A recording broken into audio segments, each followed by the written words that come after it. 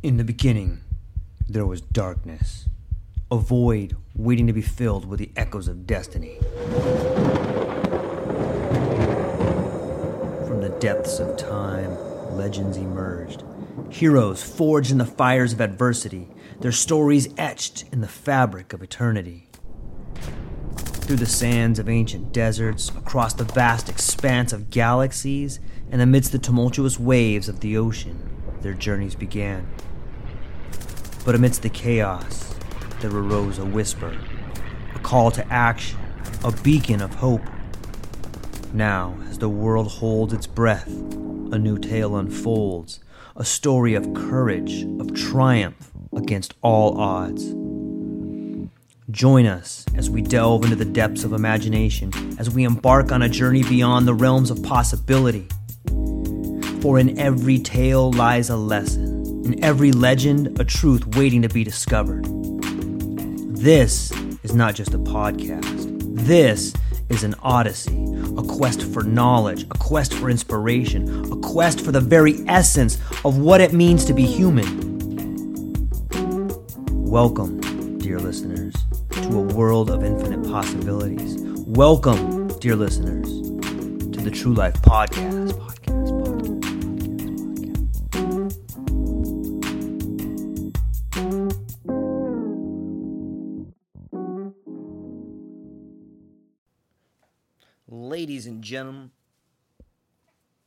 Ladies and gentlemen, welcome back to the True Life Podcast. I hope your day is going beautiful. Are those clouds out there, or is that a silver lining? Are there no clouds in the sky, or are blue skies smiling at you? I hope 3 things you do for yourself today are: number 1, you have something to do; number 2, you have someone to love; and number 3, you have something to look forward to.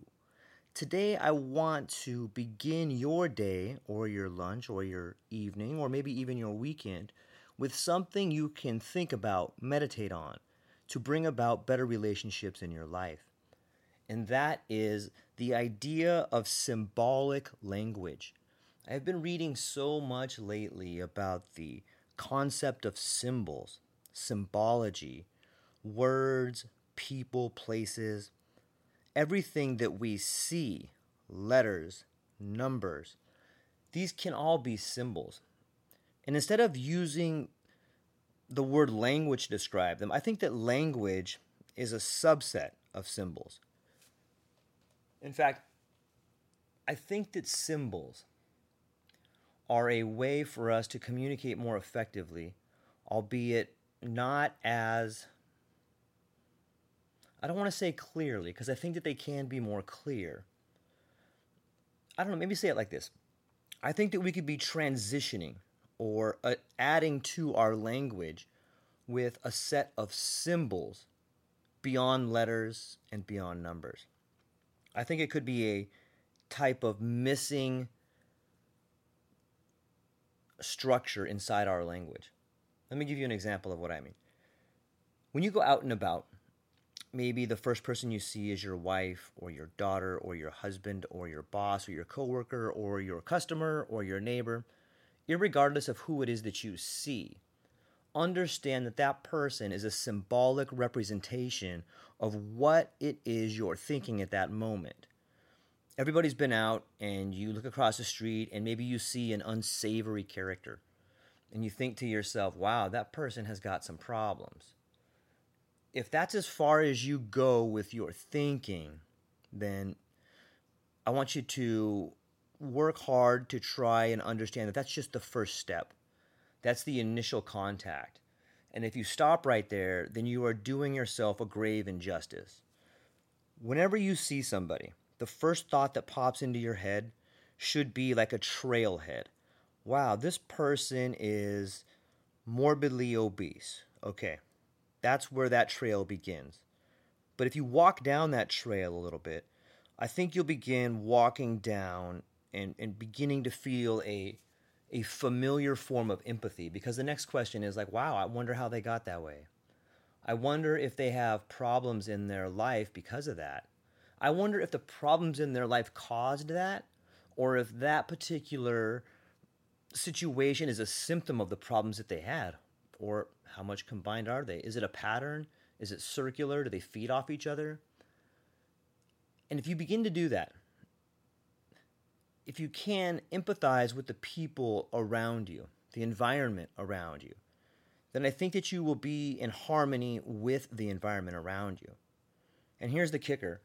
You begin to see yourself in everybody around you. Whether it's a homeless person under a bridge, a crackhead, someone that's morbidly obese, a beautiful celebrity, a powerful politician, a corrupt banker, a little girl. You know, if you can just take time to understand that you exist in everyone, not you exactly, but part of you. And that's the part of language that I think people are missing. Like, if you can just take time to look at someone and understand what it is they might be going through, just the act of observing that will fundamentally change your relationship between you and them in the environment. Okay, I'm going to get onto the weeds a little bit here. Some of you know this, some of you don't. There was an experiment called Schrodinger's cat. And they took this cat and they put him in a box. It's kind of, spoiler alert, it's kind of a mean thing. So if you don't want to hear about a dead cat, then you better turn it off. They took this cat and they put it in a box. And inside the box was a mechanism of gas that would kill that cat. And on the side of the box, there was all these little holes. And they would shoot a laser light through the holes. And depending on if it was a particle laser or a wave laser, they wanted to see what was tripping off that particular mechanism that would kill the cat. So sometimes they would fire the particle beam, sometimes they would fire the wave beam. And what they found out is it was like, man, it was just kind of chance. And they couldn't figure out, like, there was no real pattern. And then they found out something incredible. They found out that by having someone observe it, just standing there and watching which beam they fired, it fundamentally changed the way the experiment went. So, and just to be clear, if the particle beam or the wave beam made it through the holes in the box, it would trigger the mechanism and the cat would die. So prior to someone observing it, it was like 50-50. However, when they begun observing it, it fundamentally changed the way in which the cat got killed. Sometimes they would observe it from a certain angle and it would be 70-30. Sometimes they would observe it from a different angle and it would be 80-20. And so even to this day, there's still questions of, like, why is it that when you observe something, you change it? Now, I get it. That might not be, I'm just coming off my head. That might not be exactly the way Schrodinger's cat works, so don't jump down my throat on it, all right? But that's pretty much the gist of it. The part that I want to make clear is that just observing something fundamentally changes not only your relationship to it, but it changes the relationship of the thing you're observing to the environment. Okay, think about that for a minute. I'm going to say it again so there can be no mistake. You observing something changes not only your relationship to that something, but it changes the relationship of that something to its environment. Why would that be? How can that be? Well, the only way that can be is if you are part of that thing, or if you are part of the environment, or if you're a part of both. You see, you're connected. The same way that particles can be in a superposition, right? When one particle on the Earth turns to the right, its brother particle in space turns to the right. Or turns the same, whatever. The same thing is inside of us. When I begin to think a certain way, I begin to influence you to think the same way. And I'm of the opinion it can be controlled. I'm of the opinion that if I come up to you and you're sad and I put my arm around you and I look you in the eyes, I believe that I can get our heartbeats to synchronize. I believe that if we choose to do breath work together, hey, are you all right? Take a deep breath. Just take some deep breaths.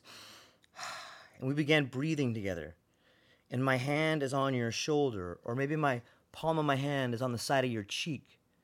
And you can feel my heartbeat slow through the fingertips of my fingers. It's that form of touch. It is that synchronizing of breath and heartbeats that allows me to transfer to you a feeling of compassion. Everyone's heard of healing hands and different types of medicinal practices that may not be something that Western medicine likes to talk about, but there's something there. And I believe we're on this cusp. I believe it's a language. It is a form of communication. It's a form of communication that we don't understand, but we're beginning to understand. I believe that what we are in the midst of is a radical transformation that begins with us as symbols of one another, as symbols of something greater than any individual.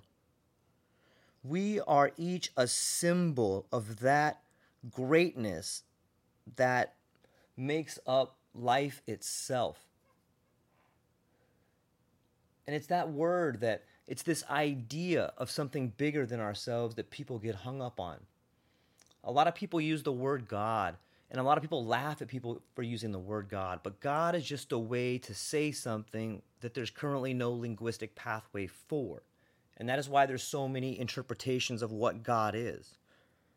So many people in the West today laugh or scoff or poo-poo the idea of a creator God that lives in the sky. However, it's not that people are dumb or stupid or are uneducated. All of us lack a linguistic ability to describe the unknown. Some people may be more sophisticated. Other languages, if you believe in Sapir-Whorf theory, may have an ability to explain things that seem to be more logical or more mystical, but they're only words. And with words and language, it's very difficult to describe that which is indescribable. Does that kind of make sense? Think about like our language as something that sets us apart from every single animal on this planet. Think about our form of communication. As much as we fight each other, as much as we fail to communicate or get our point across due to interpretation or translation, the fact that we do have an ability to use our words to explain how we feel,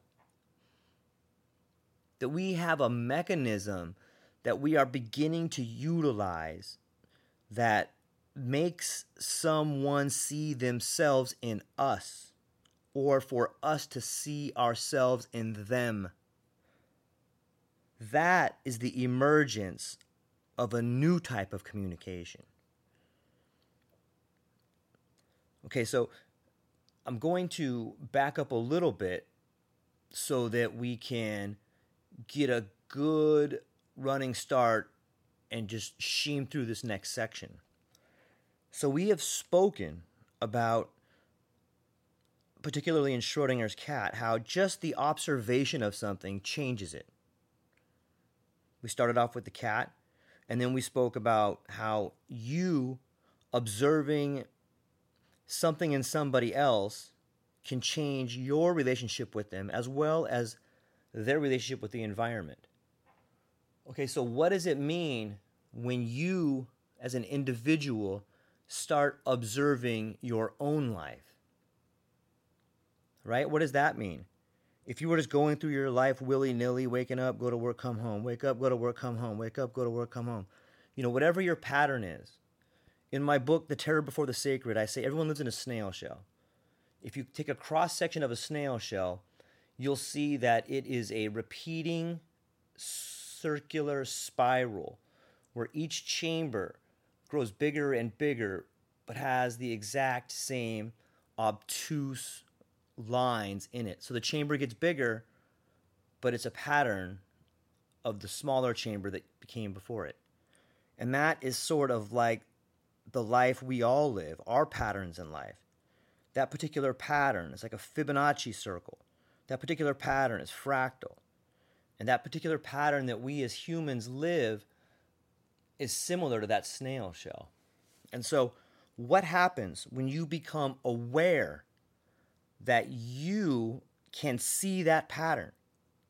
What happens when you become aware that you can change that pattern? What does that mean?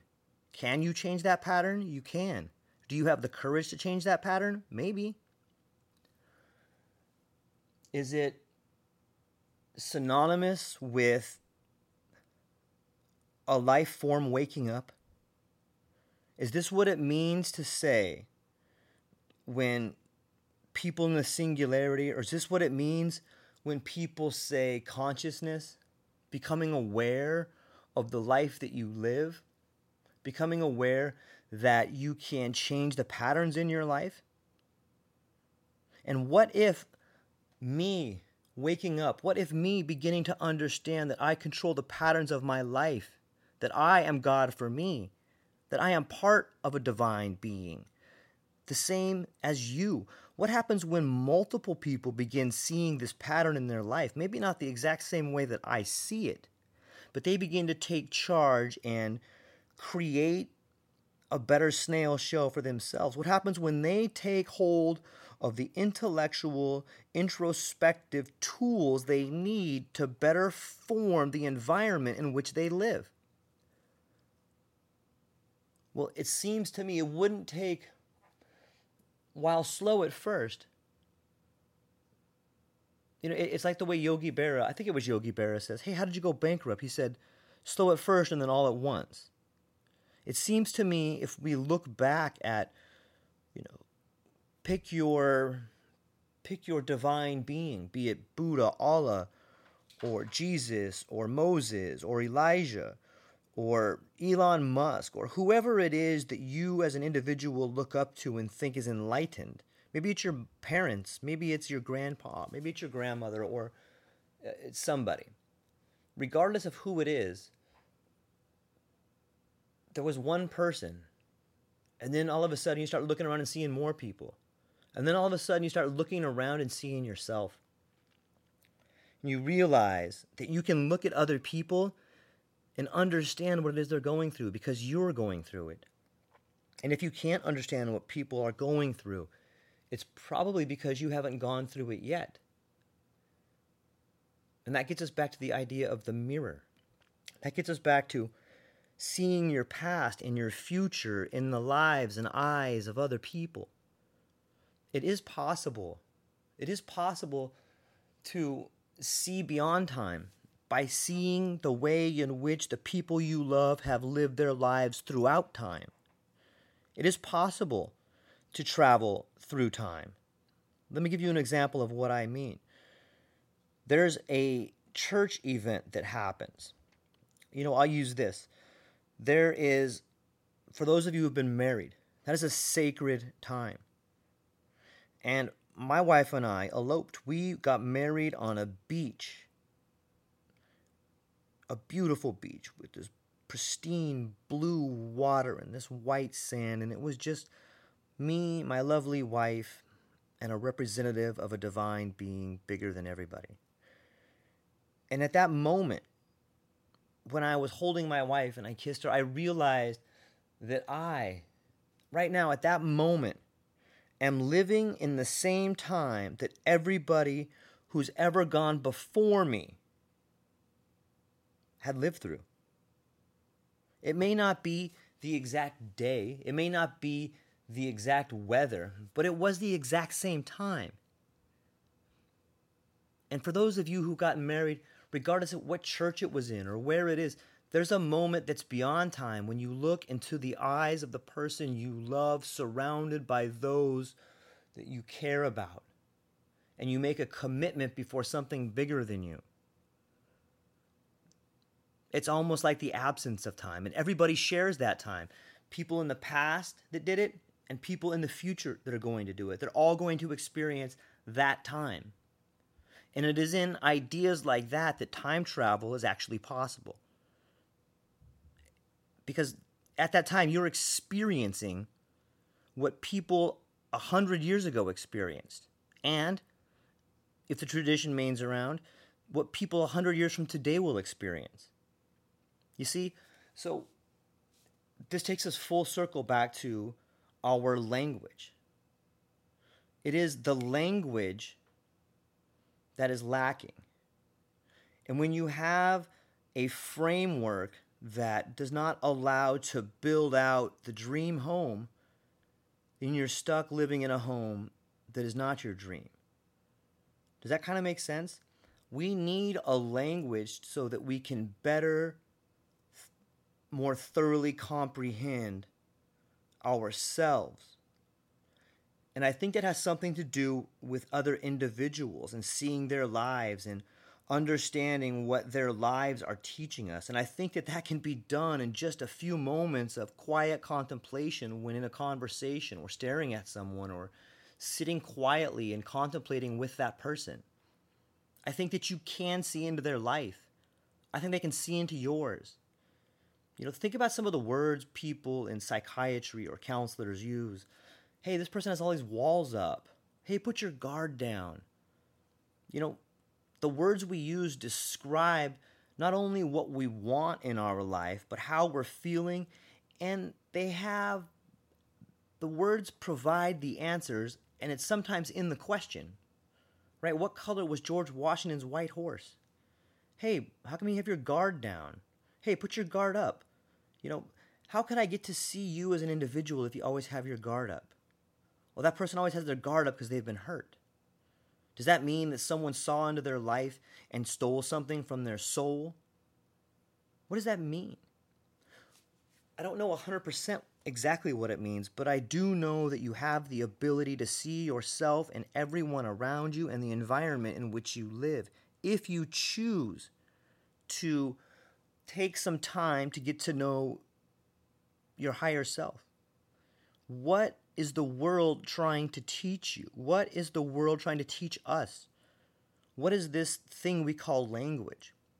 Can you, for a moment, imagine yourself as a symbolic representation of something not only bigger than you imagine, but bigger than you can imagine? Right? Is it that something exists in us that exists in everything? And it is that thing that connects us. I believe that we are on the cusp of a transformation. We are witnessing the birth of a new form. We are becoming. If we can fight through this transition, we can be born anew. A new time, a new era, new possibilities. I think our language, ladies and gentlemen, our individual selves, our environment, we're all symbolic representations of one another. Symbolism, language. Love it. That's what I got for today, ladies and gentlemen. I love you. I hope your day goes amazing. Thank you for everything you do, and realize the people around you are a symbolic representation of you. Don't waste your time on superficial thoughts. Look deeper. Find the thing that bothers you about that person inside yourself and fix it. And when you do, help the other people fix it too. That's what we got for today. Let's get up and get at them. Aloha. Aloha, everyone. Thanks for taking a moment to hang out with me in the True Life Podcast. I truly appreciate it. If you're taking some time to listen to this, whether it's your first podcast with me or you've been with me the whole way, I truly want to say thank you from the bottom of my heart. Additionally, I would like to try to inspire everyone. The world is a crazy place, and if you listen to your heart and you take some chances, I really think the world will unfold in front of you in ways you can't imagine. I've been doing the podcast for about 5 years. Last year, I decided to take the plunge. Well, circumstances dictated that I took the plunge, and I did. I've begun working on the podcast full-time for almost a year now, and it's been so rewarding to me that I would just want to try and inspire other people. If you have a dream, if you have a vision, follow the voice in your heart, listen to the song on the wind, and embrace the challenge. I think you're strong enough, you're smart enough, and you're good enough to make your dreams come true, but you have to believe in them. And I truly believe wholeheartedly that if you take a chance, a real chance on what is possible, then your dreams will unfold in front of you. Uncertainty can be a monster. It can be something that we run away from. But much like fear, if you stand in front of it, it's not that big of a problem. I know everyone listening to this has a dream and a vision, and I hope you all conquer it. And I want you to know it's possible. Take baby steps and move towards it, and you will get closer to it. Your relationships will be better. Your life will be better. And you know what? You deserve it. You're an amazing person. If you get a moment, go down to the show notes. If you can, support the show. Thank you so much for being here. Now let's get to it.